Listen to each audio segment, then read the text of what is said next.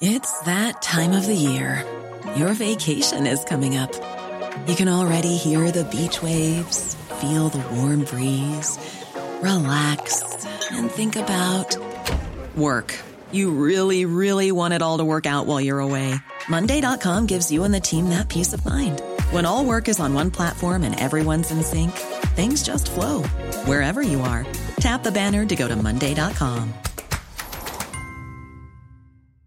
Hi, I'm Daniel, founder of Pretty Litter. Did you know cats tend to hide symptoms of sickness and pain? I learned this the hard way after losing my cat, Gingy. So I created Pretty Litter, a health monitoring litter that helps detect early signs of illness by changing colors, saving you money and potentially your cat's life. Pretty Litter is veterinarian developed, and it's the easiest way to keep tabs on your fur baby's health right at home. Go to prettylitter.com and use code ACAST for 20% off your first order and a free cat toy. Terms and conditions apply. See site for details. Hello and welcome to the Game Football Podcast from The Times. Today we're talking triumphant Tottenham, disastrous debuts and victorious Villa. And we've got plenty more to come as well. We'll be talking about Brighton and Brentford and how they cope without their missing stars. Joining me for all of that is Tom Roddy, Alison Rudd and Gregor Robertson.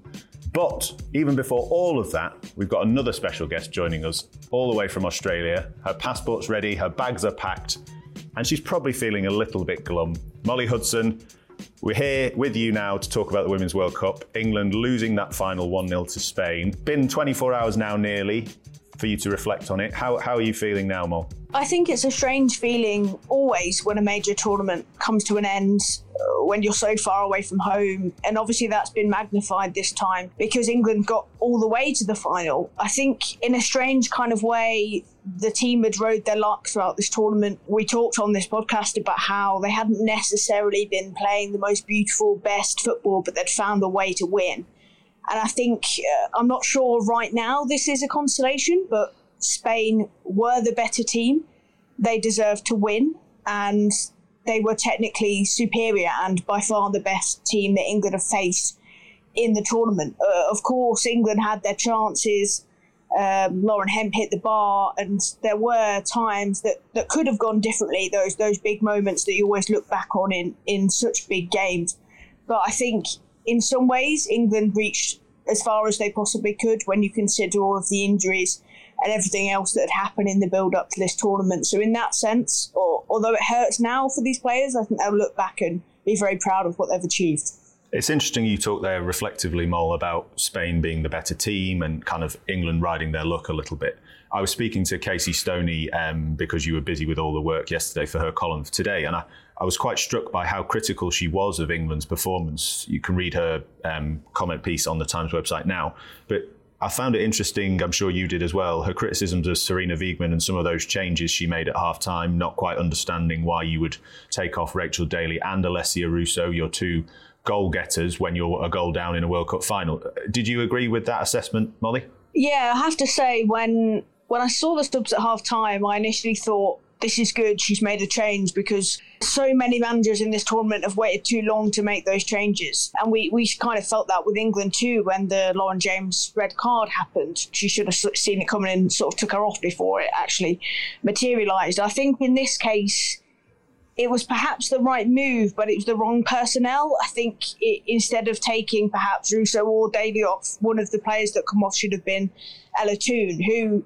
if we're really honest, has had a pretty poor tournament. She scored that fantastic goal in the semi-final, but has been quite anonymous for the rest of it. And I think it made absolute sense to get Lauren James on the pitch. Chloe Kelly, again, is another fantastic substitute. She's proved that time and time again. But I think it was a slightly strange decision to leave Ella Toone on as long as Sarina did. But I also just think, again, it's those limitations of this team with the injuries and just a natural lack of depth, actually, in some positions, because England haven't had a proper left-back for the last 2 years. And that really come to bite them in this game because, as Casey Stoney had actually said in her pre-match analysis, Spain are so good down the wings, they isolate you, they double up on you, and England's fullbacks just couldn't cope. And in the end, when Sarina made that double change, England were reverting back to the back four, which had struggled against Haiti and Denmark, and you were asking them to perform in a World Cup final. So I think in some ways, as soon as that change happened, I sort of knew the game had gone. But then Mary Earps' save and just what that felt like in terms of the resilience and adversity of this team. Sarina said at the end that she thought that would be a turning point, and I think we did too, but they just didn't really have anything left at that point. Yeah, I mean, it's maybe emblematic of this England women's team that we have this slightly healthier approach to losing a major tournament match, unlike the men's game where we forensically pick at it and think we perhaps deserved a little bit more. It sounds like we're all quite happy or content, certainly, with the idea that Spain were the better team. Tell me just very briefly before I let you go and get packing. Sarina Wiegman, we talked yesterday, you ringing into the editing desk and telling me that she hadn't quite answered about her future, and I did the classic thing like all editors do and go, Sarina Wiegman's going to quit. Oh my God, well, that's a great story. And you said, calm down, Tom, that's not quite what I was saying. But tell us a bit about that press conference, how she seemed, and thinking about the future. Do you see, are we now preparing for the kind of final 2 years of Sarina Wiegman's reign? She was obviously very dejected because not only was it a World Cup defeat with England, she also lost in 2019 with the Netherlands.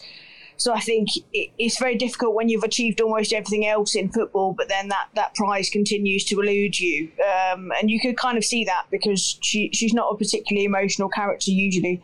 She's quite reserved with the press, but you could really feel that disappointment last night. I think in terms of her future, she's contracted with England until the end of the European Championships in 2025. I think a mark of Wiegman is her integrity, and I think she intends to see that contract out. I think last night she was asked about the prospect of wanting to lead England at another World Cup, having seen how close they got last night, and that is the question that she avoided. She actually said 4 years is quite a long time. I think it's sort of understood that following the Euros, the FA were quite keen to tie down Wiegman to a longer contract. It's something she sort of stalled at. She already felt as though getting to that Euros in 2025 was quite a significant time period. Obviously, she doesn't live in England. She continues to live in the Netherlands, so she's coming back and forth. So I think it'll be very interesting to see if she does commit longer, but I think for me personally, I can see her really wanting to lead Team GB at the Olympics, and I've actually written something on this today. I think she'll want to do that. And I think she'll probably, by that point, give the Euros another shot with England, but I wouldn't be surprised if she departed after that. Yes, we'll wait and see what the future holds for Sarina Wiegman and England. But the future for you, Molly Hudson, involves a long plane ride home, hopefully some good films on option, and a nice rest and a holiday. Well done, Molly. Coverage has been brilliant. We'll speak to you very soon. Thank you. See you soon. So Molly Hudson there talking about England's defeat in that World Cup final. Obviously, we did so many brilliant pieces before this game. Alison Rudd, you can see me looking at you. You know where I'm going with this. But there was one in particular that stood out. Not necessarily for the words, but for the pictures. How have these never come to light before? The piece I'm talking about is Alison's column in the Sunday Times this week, which was headlined "Lioness's Success Has Taken the Game to a Whole New Level." But as well as being a piece discussing the women's game, it also talks about your time playing for Leyton Orient in the 1990s and contains some quite, frankly, remarkable pictures of you in action. The hair is stunning. The kit is brilliant. Some old school black boots. I think, are they Nike? Maybe a little bit faded. What was the sponsorship deal for that big box yes. that we're talking? Tell us a little bit more about that. We sat here all this time referring to Gregor's playing days, and little did we know, we had a former Leyton Orient star in our midst. Well, I don't bang on about it like Gregor does. No, it was actually sparked by genuine envy because Alessia Russo's goal celebration is the same as mine used to be. And yet she was swooping towards packed stadiums in the Antipodes, and I would be swooping towards someone's boyfriend or girlfriend with a dog, and that would be it for most of my playing career. Those pictures were taken for the one time I played at Brisbane Road, which sort of sums up what it used to be like. They allowed the ladies onto the pitch once, and Leyton Orient used to have the best groundsman. He used to win all the awards to Leyton Orient groundsman, and they didn't really want women on it, but they let us on it for one game, and so they sent a Times photographer to take those pictures, which is why they're better than your average snaps that would be taken by a fan. But it did make me think, and I try not to, but I learned to play as an adult, and it made me think, what if I'd been training as a 3-year-old? What what if football had been different back then and there'd been a pathway back then? Because most of my career was spent playing friendlies and the odd cup game. Yeah. And most of my career was spent playing with men in the park. Yeah. Because at that point, I didn't know any women who even liked football, let alone played it. It was just so different. The contrast between watching the World Cup, which was held beautifully, I thought, in Australia and New Zealand, and what my life as I just adored football so much. And it was the love of football that got me into teams, because no one wanted me to play. No bloke wanted me on the team. But I ended up doing everything to make sure they couldn't do that. So I would be the manager, I'd provide the kit, I'd bring the ball, I'd bring the pump, I'd find the opposition, I'd find subs at late notice. I became sort of famous in the Regent's Park area for being the person to get in touch with if you wanted a game of football. And that was the way I made myself indispensable. And it meant that the more misogynistic blokes, none of them really complained because they could see all the other things I brought to it. Your vital cog in the machine. And I would try hard. I would try hard. I worked hard. I usually played up front, and just, if I couldn't do much else, I would just make sure I made the defenders have an annoying time. Very, very briefly to your point, Gregor, you've got a young daughter. Alison's point about what if. As a former player, Are you going to be, go on, there you go, there's a ball, shows what you can do. Done it. See if you've got a left foot as good as mine. She is left-footed. I swear. I'm almost certain of that, and I'm like disproportionately proud of it as well. But absolutely, and I spoke about this last summer when we covered the Euros. Susie, my partner as well, played for Derby County ladies when she was growing up, and there's a bit more of a pathway than Alison's time, but it still kind of got to a certain point, and that was it. There wasn't really much else to do. So, it's just taken huge strides year after year now, and there is a pathway now, and there's a kind of groundswell of sort of joy about that as well. Excited for the day we transfer Susie in for Gregor sometime around January. I think, Tom Roddy, you can cover that big transfer breaking story when it happens. Obviously, loads and loads of articles to read about England and Spain and England's World Cup journey. And I would strongly recommend you checking out Molly's very personal and very moving essay about the women's game and what it means to her, which is on the Times website now. But we have to move on. And just as I did in the editing chair yesterday, after that final subsided and we got the website up to date, I looked at the clock and said, right, what time does the Villa game kick off? So we're going to start with that. Their 4-0 win against Everton. We've got lots to discuss about the weekend's action. So we're going to keep it quite brief on all of these. Gregor, I wanted to ask you about Everton. They're a team that you've talked about a lot. Sean Dyche saying after the game, I could have taken my whole team off at half-time. I wanted to ask you about that comment in relation to these players, because to me, they ain't a group brimming with confidence anyway before the start of the season. They've lost this game, fairly shambolic performance, has to be said. What will that do to them, having the manager come out and say that after the game at this stage in the season? I don't know, you just get the feeling that with Sean Dyche, it's nothing that he wouldn't be saying to them in private as well. So I think that's important. It's not just digging them out in public. I'm pretty sure he'll be doing it behind closed doors as well. But you're right, it was shambolic. Shambolic defensively, that's the really worrying thing, because that's the thing that he has worked so hard to try and change. That uncharacteristic error by Ashley Young for I think the fourth. It's kind of two throw-ins that they just dealt with shambolically. One of which was their own, led to goals. And you have to give Villa credit too, because after their opening day defeat, I think Bill Egger's little nugget in the paper this morning about them being the second team to have lost by at least 4 goals in the first week and won by at least 4 goals the second week. And huge positives going forward for them. Moussa Diaby looks like a real threat. Yeah. Leon Bailey, Watkins, lots of pace. And a return to form for Super John McGinn as well. Yes, exactly. A player that we discussed on the podcast previously.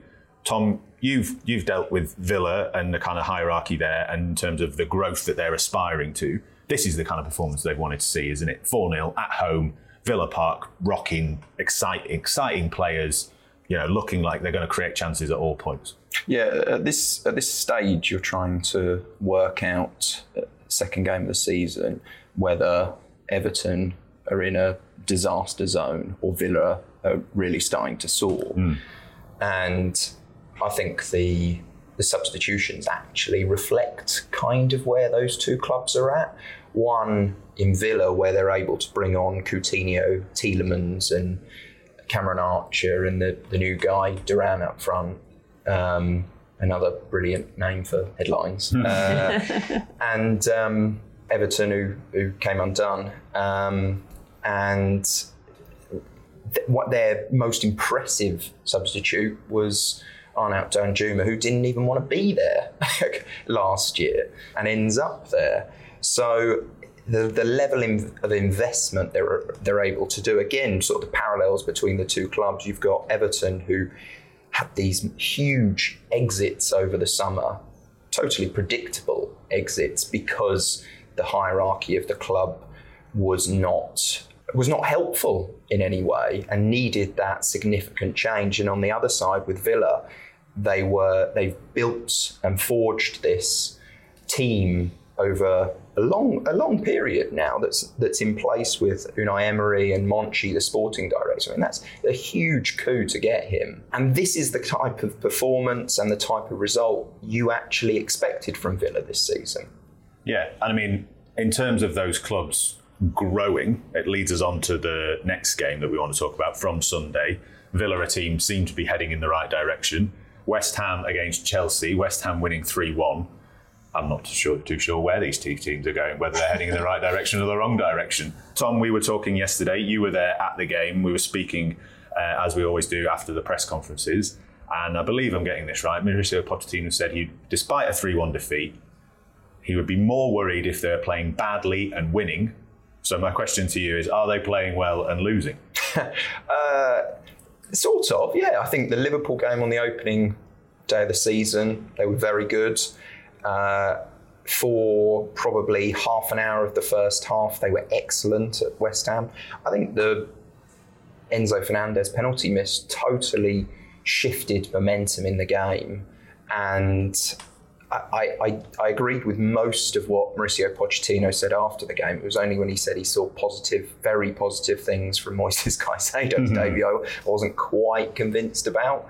Well, he was wearing a Chelsea shirt. That was hugely encouraging, given the summer of speculation. The fact it didn't have a sponsor on it wasn't very encouraging. But yeah, one of the big problems for Chelsea, actually, and this is one of the things I was going to speak to you about yesterday, potentially, Tom, about a piece to write. We ended up going with Caicedo's debut and Sterling sort of showing him the way of being able to recover from a difficult start at Chelsea. But one of the things that has struck me is where goals are going to come for Chelsea, because they've signed Nicholas Jackson this summer, and he is a very enjoyable player to watch, and he will be popular among fans or spectators in general because he works so hard and gets in really good positions. But I don't see him scoring 20 goals a season. He didn't at Villarreal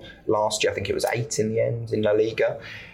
But he's like the kind of player you goal scorers play off. And there was, when Chelsea were at their best under Thomas Tuchel, actually a lot of the goals were coming from Ben Chilwell down the left and Reece James down the right, and they may have to do that again. Chilwell was getting in the box quite a lot yesterday. He had a chance, didn't he, when there was a bit of a goal-mouth scramble, and I was thinking, this should be kind of a winger. This should be almost, if it was your Mudryk maybe, or someone else, which is another interesting topic that we were talking about.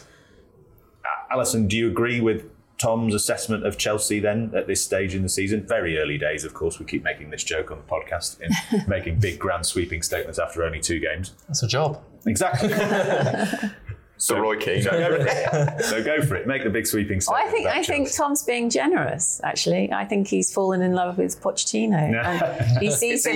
He sees him, 2 or 3 times a week, and he's under the spell. But I thought they were a bit naive. They were playing West Ham at West Ham.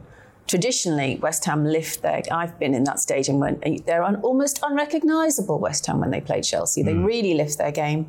They've just signed James Ward-Prowse, who is your set-piece man extraordinaire. What's he going to do? He's going to deliver a wonderful corner, and he's going to deliver a wonderful pass. And then they weren't prepared for marking in such situations. It was as though they ignored the opposition and do that at your peril. I felt the corner they conceded was something they could have worked on, and they didn't. I don't know who was marking. Gallagher. Gallagher shouldn't have been up against anyone. Well, was it a zonal marking problem? Anyway, it looked messy. It looked not well thought through. Like no one had bothered to say, oh, West Ham are built for set pieces. They've now got James Ward-Prowse who can deliver them. Look at his stats. His corners are going to be very difficult to defend. So why don't we practice that? They didn't look like they had. And I just felt there's a seduction element also in the fact that Pochettino knows he's at Chelsea now, which in some respects is a step up from his Spurs days. You can't operate like that. You have to treat West Ham with respect in those situations, and I just don't think they did. And the introduction of Caicedo, again, probably naive. He's missed pre-season. He's probably been distracted by all the stuff about where he would end up going.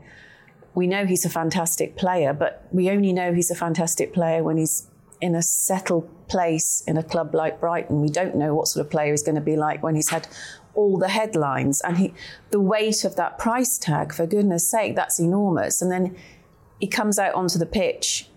I don't know what mental state he's going to be in, but clearly it wasn't a good one. Shouldn't his manager have known that? The thing that I'd be most worried about if I was a Chelsea fan is that they had 76% of the ball and they landed 2 fewer shots on target than West Ham. Yeah. And even when, in that spell in the first half, when they were looking quite good, they're moving the ball around well, did they really carve West Ham open? It looked like a training ground drill. West Ham were defending the box. Yeah. And then, Chelsea weren't really getting in behind them. They would sometimes got the byline, kind of trying to pick out a cross, didn't ever find a man. And then when West Ham went down to 10 men, they just sort of entrenched that same sort of pattern of the game, and they didn't look like scoring. That's the same thing. It's still extraordinary watching this team. Do you think they look worse when they were down to 10 men? Chelsea looked worse when West Ham were down to 10 men. Well, as I say, it's like West Ham were sort of even more content to do that and go and play on the break. Tom and I spoke about this before. And it's just extraordinary. I still find myself watching Chelsea and thinking they spent £1 billion nearly on this team and they look hugely inexperienced and they don't look like they can score any goals. Yeah. Like, that's incredible. Yeah, it is remarkable. Tom, just back to you on just to defend my newly beloved injuries. His injuries, absolutely. But I don't think that's... Well, no, maybe it should be an issue with going forward. You've got Fofana, Reece James is a massive element of that team, even more going forward than defensively.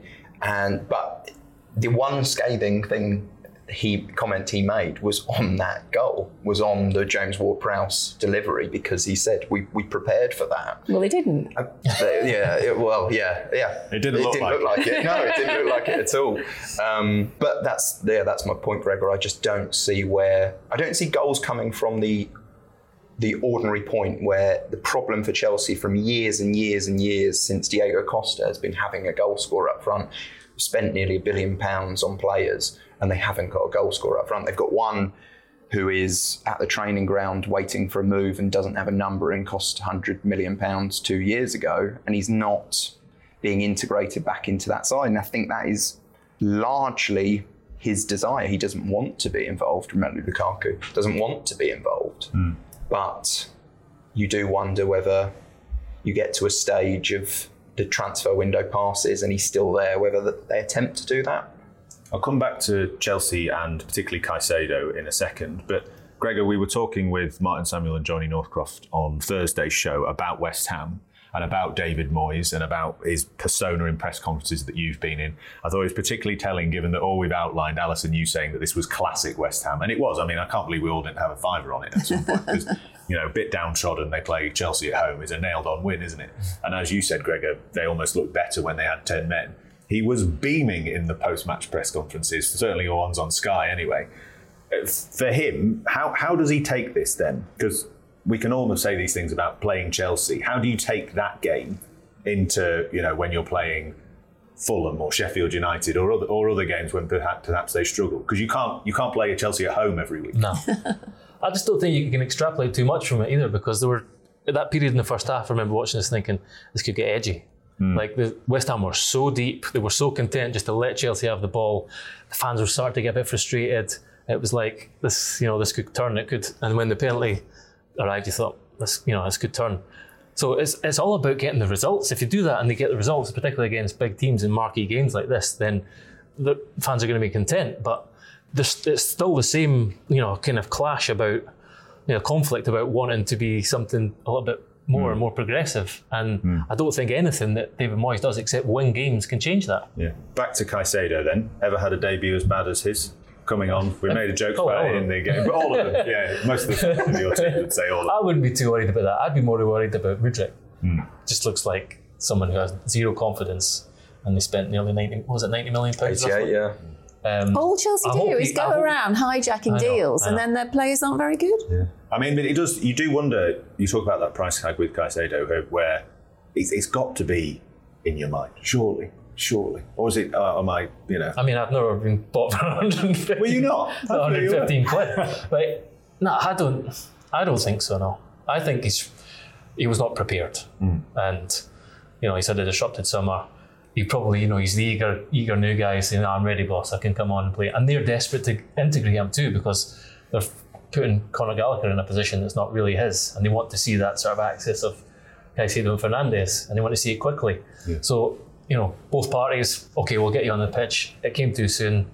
I think in a few weeks' time we'll see the real Caicedo. Yeah. Tom, you mentioned your piece earlier. You've written about Caicedo, but also about Raheem Sterling on the Times website now, talking about these players coming in and their big contracts, and you and I were joking, maybe that's why they give them such big contracts, because it takes them a year to get settled in and start performing.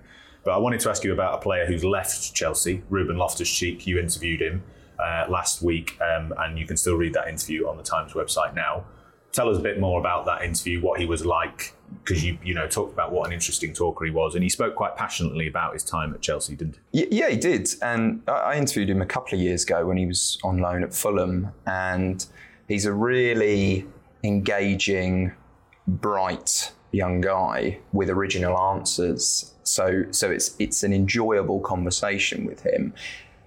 And he's obviously been deeply affected by his time at Chelsea, because he's now 27, going to turn 28 this season, and he's never really had a run of games because of his injuries. And because of finally leaving Chelsea, he was liberated to be able to talk freely about that experience. And he said, every year I was debating whether to leave or stay, and he didn't want to go into great detail on this, but there was clearly issues when he was much younger at the club where he wanted to go out on loan and get that experience and wasn't allowed the opportunity to. And I think part of that came from a cultural element at Chelsea back then, because you've got to remember the context back then was that Ruben Loftus-Cheek was the only player coming through the academy at Chelsea, the only one, and there was big pressure on the club to do that because of the amount of money they'd spent. He has struggled with injuries throughout his whole career. I mean, when you look at the numbers, he's played 103 games in all competitions for Chelsea in 7 years at the club. He was on loan at Palace and on loan at Fulham. And he felt in those two loans that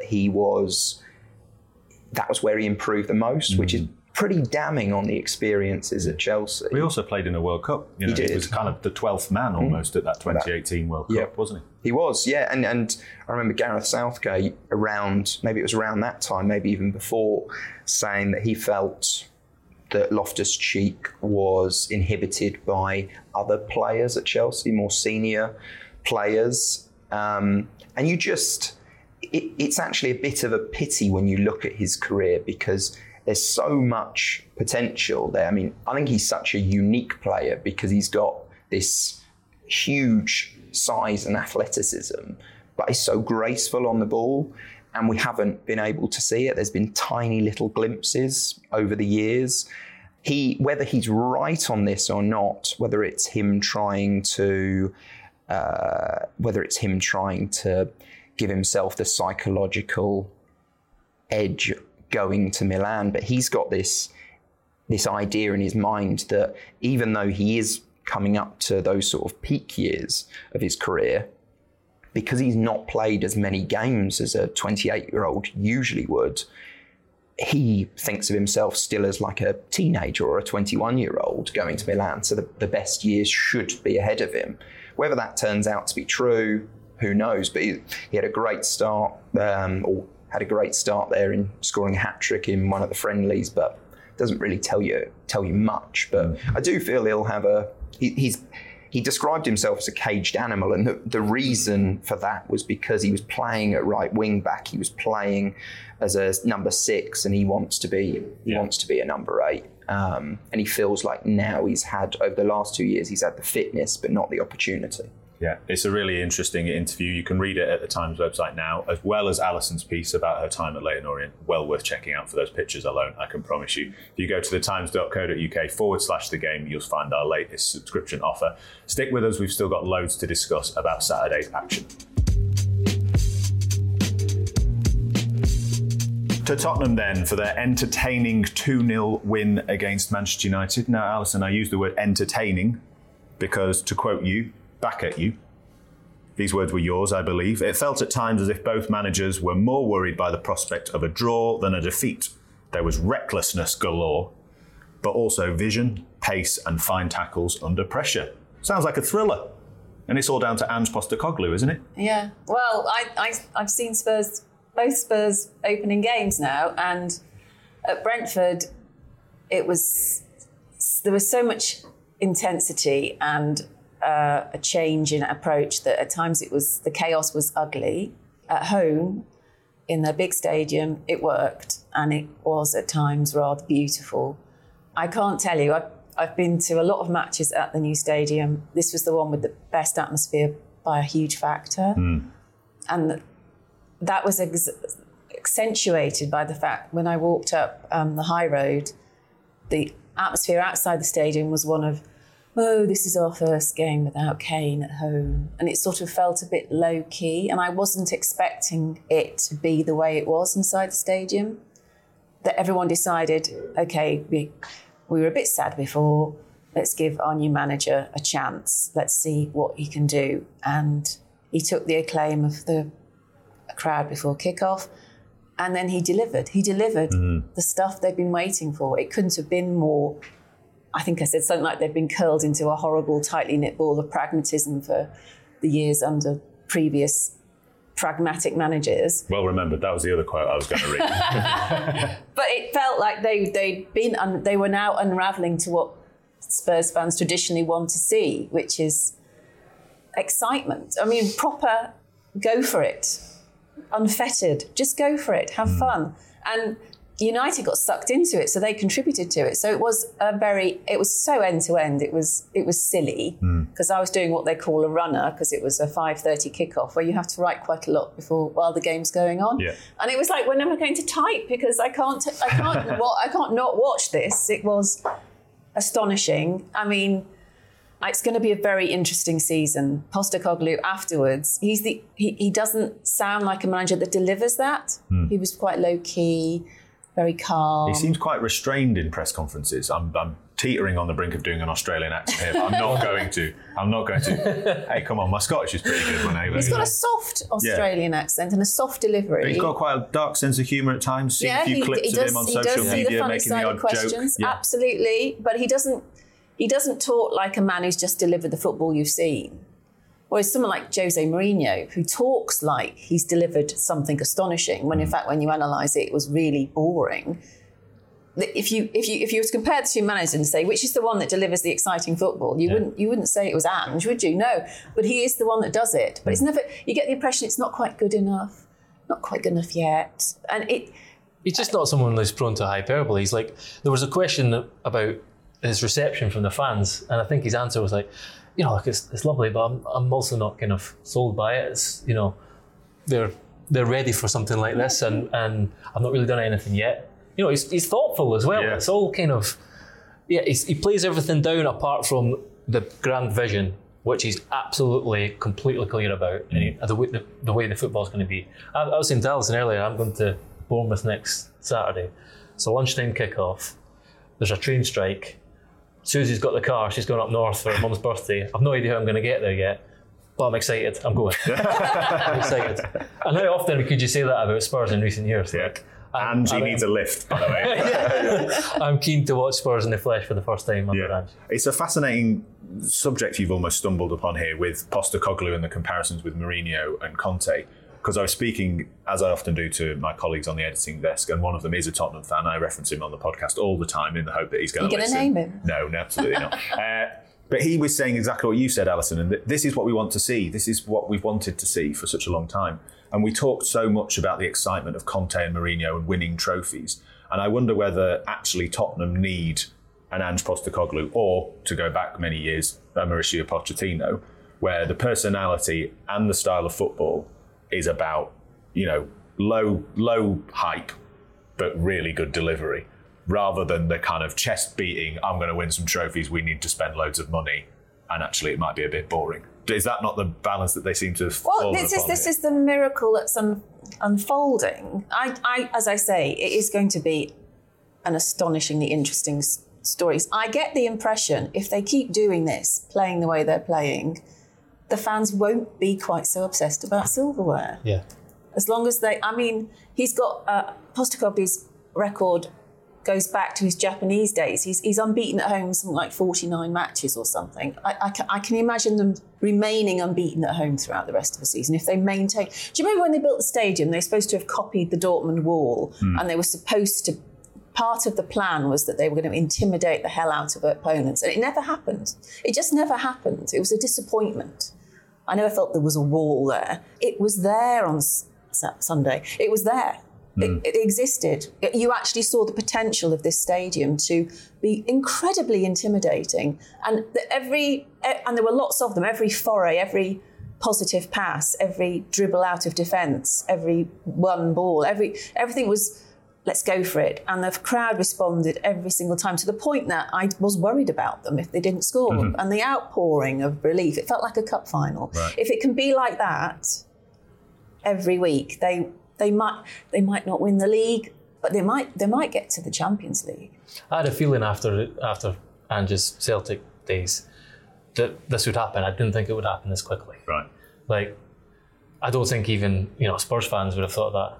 He's actually known for slow starts. I think he won one of his first 7 league games at Celtic or something like that. Lots of draws. Right. And then they won the league. I'm not saying they're going to win the league, but the transformation has been quicker than anyone. It's for 2 games in, but it has happened quicker. What they're seeing before their eyes is so starkly contrasting to what they have endured for the last few years that they are ready to get on board with it. That's the most impressive thing, that it's only 2 games in, though, because not going back to Chelsea, but the comparison between the defence of the performance at the London Stadium was about how it's only 2 games in, you can't have expected them to have transformed things overnight, and yet Postecoglou has. And I thought that watching Yves Bissouma sums up that contrast between the Conte and Mourinho era to this one, because he was so enjoyable to watch, the way he plays in midfield, to have that. He was liberated to have that license from the deep-lying midfield position to play with such confidence, to play so boldly. I would have gone back to the days of player cam just to focus in on him. Yeah, I said after last week that was the best I'd ever seen him play, and then he played better this week. And a lot of the conversation after this has been about contrasting Mount. Maybe I'm getting your question here. No. Mount and Maddison. Just keep going. I don't need to ask. They're like 2 players who've made England midfielders who've made moves this summer. Maddison looks like he's flourishing in this team. Mount is like not sure what his role is going to be in this team yet. But that's all to do with the system around them. It's like, and it's easy to get on board when you're playing expressive, enjoyable attacking football like this. But a lot of it's to do because Bissouma can go forward because Pedro Porro's tucking in from right back. Yeah. Udogi's playing like an inside left winger, so Son can play wide. It's like, the kind of, sometimes they will be left wide open. We saw that at Brentford too, but they all look like they're invested with it, and it's like, it's about the sort of interchanging, and then Manchester United, that doesn't feel like they've got that at all yet. And they're not dogged down by the fact Kane's gone, because all of even like Basuma, it's like a new signing. Maddison, they're all free of this loss. There's not a grievance among them because they never had him. Postecoglou never really had Kane. Basuma in the team never really had him. Same with Udogie and Maddison as well. They don't. Funnily enough, not going to the game, so not preparing in the same way you would have done, Alison, and walking up towards the stadium and listening to fans talking about Kane. I was watching the match and thinking, God, Man United could have done with Harry Kane rather than Tottenham. Yeah. Well, you say that, Tom. That leads me on to my next question, because as well as clearly, as much as Alison's giving you some jip for falling for Mauricio Pochettino, it's clear these two have fallen for Ange big time. So hopefully you can keep it up. But should we get some framed photographs? Yeah, exactly. Manager of the week. Yeah. But Alison, I want to just briefly come back to Manchester United, because we did talk about them at length on Thursday's show. But you mentioned Manchester United falling for this almost, if you like, and contributing to this in your match report, this entertaining game. But it didn't help them, did it? It was almost like they didn't need to. They didn't serve them well to play that way. Were they really poor, or were Tottenham really good? I didn't think Man United were that poor in the first half. It's easy because they lost to just say the whole thing was a disaster. They did match United, actually, in that first half. There wasn't much to choose between them at all. But you could see it was because it wasn't their system and it was Spurs' system that they slowly couldn't keep pace with it, and it started to look fractured. So Ten Hag brought on Eriksen, and by doing that, he was basically saying, let's calm it down, let's try and be more intellectual about this, let's try and impose our own. Let's just take a breath here, because we are struggling to keep pace with this ridiculous end-to-end football. But it just didn't work, because they don't seem to have. I don't know what's going on at Man United. They don't seem to ever have the correct personnel on the pitch.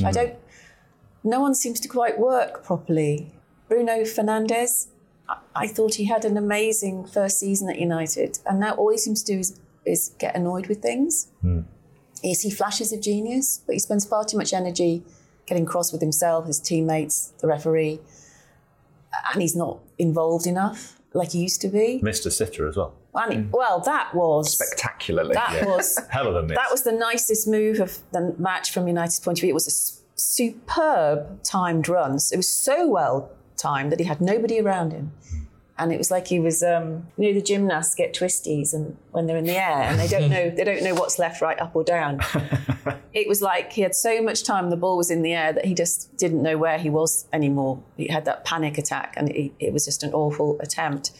Ten Hag gives the impression of being in control, the first manager to have control since Ferguson, the first manager to have that huge personality who stands for no nonsense, who wants to really drill the team. And yet, when they go out and play, it was a bit reminiscent of last season when they went to Brentford and they were completely hammered 4-0.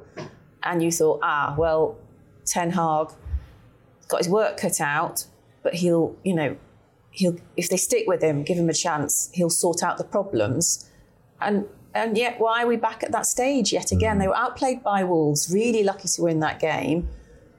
Ultimately outplayed by Spurs, who are missing a striker. Richarlison played better this week than last week, but he's not the answer. Why are they starting again, Manchester United? Why did they still have all these problems? And why has he signed Mason Mount and not given him a position where he can flourish? He was largely anonymous and frustrated. Gregor, you're both nodding and shaking your head at the same time during Alison talking there. Bruno Fernandes, Mason Mount, some themes to pick at? I don't like the kind of narrative that Mason Mount is a problem already for Man United. I feel like it's sort of systemic. It's not. Casemiro has been, again, there's people as well saying he looks like he's been exposed. There's too much space. It's about closing space. It's about Spurs are closing space in sort of imaginate ways now. As I say, they have fullbacks who are stepping into midfield. They've given players license, but there's always cover. It's always about backing up attacks. It's like, I know it's a cliche, but it's about pressing high. It's about, if as soon as the ball's lost high up the pitch, Spurs' entire team are in the opposition's half. Man United don't seem to have the confidence to do that. So it's about filling spaces more than the sort of personnel. And Mount is probably the most kind of multifunctional midfielder that Man United have. So there's no reason why he shouldn't fit into this team. It's more about how they close the space and how they having the confidence to play higher up the pitch, having fullbacks who can maybe do a little bit more for the team, i.e. sort of defensively high up the pitch and on the ball. And I don't think they have that. That's a big theme. I've mentioned it every week now. It's a big theme of the Premier League now. Fullbacks have to do a lot of work, a lot of jobs, both defensively, but not just in terms of against wingers 1v1, playing higher up the pitch and almost acting like midfielders. I was worried by what Ten Hag said after the game, because he used the phrase about looking in the mirror, and I thought that it was desperate where he said about the penalty. I never thought that was a penalty. Wow. And the whole looking in the mirror thing, it's almost like the November playbook of a manager, not in August in the second week of the season. It's far too early for that. And it feels like a stage where United are finding or looking for excuses where other clubs just aren't. There would be so many situations where you look at Brentford, they haven't got Ivan Toney to play with. West Ham have got Declan Rice gone and Lucas Paqueta, with the awkwardness of this betting investigation, alleged betting breaches hanging over them. Loads of Tottenham with losing Harry Kane. So many clubs and teams have lost key individuals and are still thriving even without them. And the big problem this does as well, I feel, for United, is puts a load of pressure on Rasmus Højlund when he comes in, because that's a good point. You are looking for... You saw Rashford's reaction when he came off the pitch. I think that's partially coming off, largely having to play striker. He said in the summer, I do not want to play striker. He wants to play on that left-hand side. There's so much pressure on Højlund, a young guy with a big price tag on his head, that when he finally does come into the team, the expectation is going to be so high. Yeah, I mean, the questions and problems keep mounting for Manchester United, but their ruthless neighbours, Manchester City, questions posed at them: are Newcastle going to beat you? No, they're not. They're going to just swat them aside with a fairly composed 1-0 win. I'm going to deal with this match in a kind of quick-fire fashion, similar to Villa and Everton, so it's one question on each. Alison, Tony Cascarino described Newcastle as a little bit timid, a little bit maybe too nice a way of playing to go to the champions. He wanted to see them go at these teams now. They've put themselves on a pedestal. They've said we're as good as the big boys. They need to be a bit braver. Would you agree with that? I thought they were aggressive, Newcastle. I thought they were annoying with their tackling. They've been annoying for a while. Yes, they were just aggressive. They were just as annoying and aggressive as normal, just that City are able to rise above that. Eddie Howe sometimes acts like what happens has nothing to do with him. We have everything in place. Not quite sure why he didn't execute it today. But it comes from the manager, doesn't it? And maybe, he's not... For all the wonders he's done coaching-wise at Newcastle, his CV isn't one of managing at the elite level and knowing how to progress amongst the elite level. And I wonder if maybe it sort of subconsciously emanates from him to the players, because, yes, they were aggressive and didn't look scared, but neither did they look like they could believe that this was an early title contender sort of match, which, there were people actually saying, maybe this will show us that Newcastle could win the league. I mean, what nonsense. They are challenging the league now. Like, they did it for the majority of last season. They didn't challenge for the league title. No, they're challenging the elite. Yeah. And they've done it in games against them as well. They've never been, turned over by anyone. And that is, they have a kind of blueprint. And obviously it changes a bit when they're playing against a team lower down the table. But it's been really in your face, obdurate, and being a threat on the break. And they weren't as threatening on the break as they have been in other games, but it wasn't an easy game for City. They narrow margins, and they're always such a threat from set pieces. Newcastle too. So City deserved to win. It wasn't missed opportunities, though, wasn't it? City tired after the Super Cup. City acted as though they were playing against an elite team and were relieved to get through. I just thought they were. You saw Pep Newcastle Guardiola did not take advantage of that. You saw Guardiola after the game. Yeah, he was kind of on the pitch, kind of geeing up the crowd and saying this was a big win because, I think they're one of the players was saying after they have a saying that what we do now will matter at the end of the season because although it seems so distant and they've just had all these achievements, they kind of, despite the tiredness, despite what they've gone through midweek, they knew this would be a big game with that would matter at the end of the season, and you saw them being delighted to beat Newcastle 1-0. Yeah. One of the other questions we'll pose to Manchester City is how they cope without Kevin De Bruyne. Phil Foden putting in a performance. Paul Hurst has written in the Times this morning this could be his chance. Foden been in and out of the team and in and out of the picture a little bit at City. Tom, do you feel this is his moment to step up? I mean, I'm really excited about the possibility, not of not seeing Kevin De Bruyne, but of what it might mean for seeing more of Phil Foden. No, absolutely. I don't think he quite grabs a game in the same way De Bruyne does, but there was, in the way he played that game, it just reflected how that's the position he wants to play. And I think last year you saw him always tending to play out wide on the right or out wide on the left, and he wants the freedom in that pocket in front of between the lines, and you just saw how effective it is. I mean, I can't think of many players who can control a ball and caress a ball in the way he does. It made me really excited for the Euros next year already at this stage, thinking of the prospect of him playing in front of Jude Bellingham and Declan Rice, just the balance that could give Gareth Southgate's England always team. Do this though with Foden. We always go, this Foden has got to play for England. Yeah. And it's true, but we don't see it on a consistent enough basis. Or we have, but then there have been lulls, or he's got huge competition, but now he's got a window of opportunity. Well, this is what I mean. I was going to ask that question. You talk about that consistency, and that's not criticism of Pep Guardiola, but the way he manages his City side for a player like Foden who perhaps needs that run, he doesn't always get it, does he? Because he might play twice and play brilliantly, and then he'll be rested for a Champions League game and comes off the bench for the game at Wolves on Saturday. Do you feel like he's a player who actually needs that run that he might get now?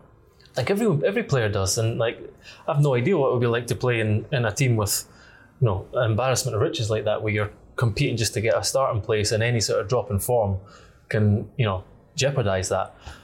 But if he kind of sees that De Bruyne is out for 4 months, I think it is, that they've lost two big players who would have played in front of him, certainly some of last season, he sees that this is his time to step up. He's the main man, and saw something. Tom just referenced Ivan Toney, saw at Brentford Fulham at the weekend, that with someone who's a bit of a talisman gone, Wissa was saying, "This is my time." That's what he actually said. Yeah, I'm here. This is my time. Exactly. Well, that brings us perfectly on. It's almost like we planned this podcast. Well, yeah, sometimes. It's beautiful little 1-2s that we keep playing this season so far, Gregor. We want to talk about Brentford and Brighton, because we talked about in our preview show, can they do it again? Almost everyone's two favourite other teams, if you like. Brentford missing Ivan Toney, of course, until January. He has spoken today, which you can read on the Times website, about some of his difficulties with gambling throughout his life and his hopes and dreams for coming back into the England setup and beyond. Gregor, you mentioned some of those players that they are stepping into his shoes, if you like. You were at Brentford's win at Fulham, and you started your piece with the line, how do you deal with the loss of a talismanic striker?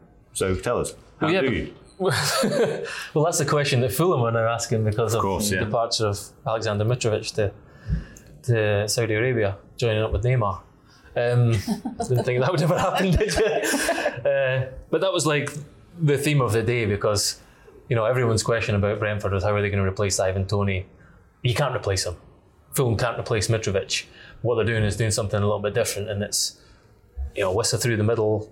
They changed system a bit as well. They went 4-3-3. They have been playing 3-5-2. Are they still going long?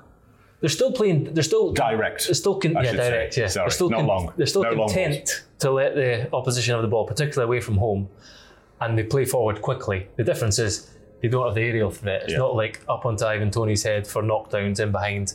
There was some into Wissa's feet. Embuemo coming in off the right, obviously left-footed. Kevin Shaddy still not really he played on the left, not really sort of had lift off in his Brentford career yet. But these two guys have stepped up like massively. I think in the last 7 games they've both scored. They've scored in every single game that Tony's missed. That's 3 from the ban, 2 this season, and another couple. I think it was Liverpool and Forest last season. Every single time he's been missing, both of them have scored. So that's one way of filling the hole that he leaves. Fulham, on the other hand, they've turned to Carlos Vinicius, Raul Jimenez, who's not scored in 25 Premier League appearances now.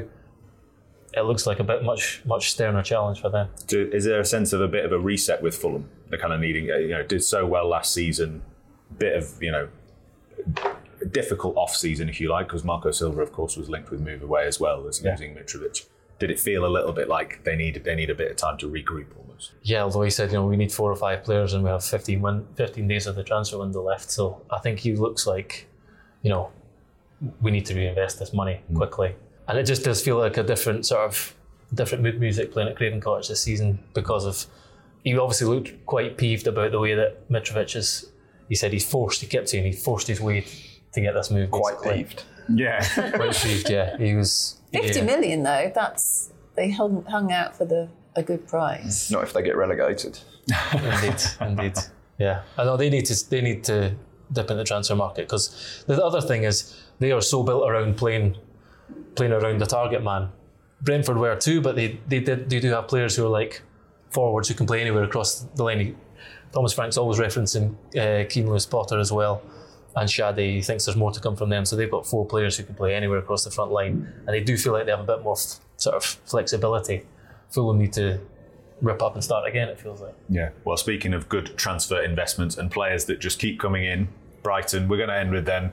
I mean, they're just too much of a good story, aren't they, really? Like, that's the nature of journalists. We like to pick at things, good debates. Brighton just keep being wonderful and brilliant and winning games and playing lovely football and selling their stars for 100 million quid and then bringing in all this talent that they seem to have amassed waiting in the reserves. Alison, again, we talked about them in pre-season and you said, the fans are going to have a wonderful season, and so it seemed. Yeah, although, and you do think, how long can this go on for? Because don't burst the bubble. No, I'm not going to burst the bubble. But Mitoma scored, early shout for long list for goal of the season, and then afterwards he spoke to Japanese reporters and indicated he might be leaving too. That he was, he didn't. He's not going anywhere. Well, it makes you think every time there's something beautiful happens at Brighton, then there'll be yet more speculation.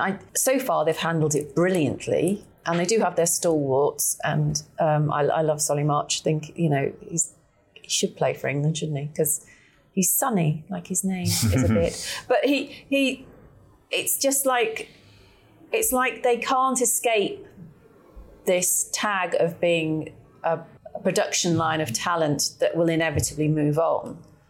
And you sort of hope that because they've got European football, possibly guaranteed top 6 place, maybe, that players will stop thinking that this is only a pit stop for them and that they should commit. Because it's a great place to live. It's a great, well-run club. The manager looks hilariously good fun, actually. If managers go. I just feel like it just made me feel a little bit sad that you had this beautiful goal scored by Mitoma, who was a breakout star last season for them. But people couldn't quite believe how amazing he was, such pace and able to score as well, and dovetailed with his teammates so beautifully. And you thought, oh, great, he stayed, and yet the conversation is still about how long he will stay for. And that's our fault, though, isn't it? Yeah, that's our fault. I think these were Japanese journalists asking him. They're still journalists, not you and me. They're still journalists. I think they embrace. I think even the Zerbi's embraced that kind of, as you say, a production line. But how long can you embrace that for? Because you need some solidity and sense of. But he's joking about it. There was a line in his press conference where he said, we're talking about a replacement for Caicedo, and he said, if I tell you a name, then he's valuable, but he'll be brilliant. Yeah. That's what he said. So he has confidence in the way the club operates. And Cecil as well was brilliant. His kind of little outside of the boot assist for March. But Alisson does make a good point though when you think about, say, Leicester, for example, who in a different way and slightly not as well managed, but they had the rise up. We had to talk about them. Are they the 7th club? Are they going to be in that top 6 contention for a long time? I guess that, to answer your question, perhaps, Alisson, is Brighton's choice now. How high do you go, and then how high do you want to stay? Are you trying to break into that big 6, or are you just kind of going to stay happy, pushing towards a European spot in the cups? Gregor, you're grimacing. I don't think people think like that. I think that fans don't, but clubs surely. No, club I don't think they think. I think they think they're aiming as high as they can go, and that's like a process. It's always everything's process driven now, particularly with Brighton. They want. They are the best at replacing and getting the best price for what leaves, the players that leave, and replacing them with someone that a lot of us don't know. And they turn out to be brilliant. So I think they'll just got to have, as Tom's referenced with what's going on at Chelsea in the last year or so, they've had half their kind of staff taken away as well, and they're still doing this. But the one last thing about, some people might roll their eyes at this, but since De Zerbi's first game in charge, no side have averaged a non-penalty XG per game higher than Brighton. So not only is it about the players, it's now about the way they play. It's about the manager and the system, and they create as many chances, good goal scoring chances, as any team in the Premier League. Which is exactly what I was going to say, Gregor, that it's about the coach and the culture, because back in, I remember watching Solly March playing under Oscar Garcia as a left back, really struggling left back. And now you've got him saying that De Zerbi's challenged him to score 15 goals in the Premier League this season. And you wouldn't put it past him doing that. The idea last week when Man City went in for Paqueta at West Ham felt like an absolute disaster for West Ham, because they're losing Declan Rice and Paqueta in one transfer window, the heart of their team. Brighton had that happen this year with McAllister and Caicedo going, and yet Enciso, who last season broke onto the scene scoring these incredible long-range goals, turns creator. And De Zerbi finds these ways of doing exactly what you expect a coach to do, developing players and progressing players and making them fit into a system. And obviously they were smart in getting Mahoud Dahoud. I saw there was a Times subscriber wrote that they came up with a song that was Mahoud Dahoud to the theme of the Pink Panther, which I thought was absolutely brilliant. Yeah, very good. We'll take that. Happy times at Brighton, and happy times on the Game podcast. I think that felt like a jolly episode. Tom, Roddy, Alisson Rudd, and Gregor Robson, thank you very much for joining me. If you enjoyed this podcast, maybe if it made you happy, make sure you're subscribed, and you can subscribe to read all the brilliant content from these guys at Times Online now. Stay with us. We'll be back on Thursday with all the latest then. Thanks for listening.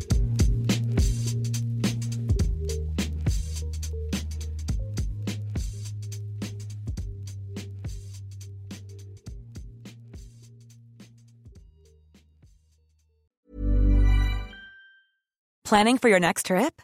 Elevate your travel style with Quince. Quince has all the jet-setting essentials you'll want for your next getaway, like European linen, premium luggage options, buttery soft Italian leather bags, and so much more. And is all priced at 50 to 80% less than similar brands. Plus, Quince only works with factories that use safe and ethical manufacturing practices. Pack your bags with high-quality essentials you'll be wearing for vacations to come with Quince. Go to quince.com/pack for free shipping and 365-day returns.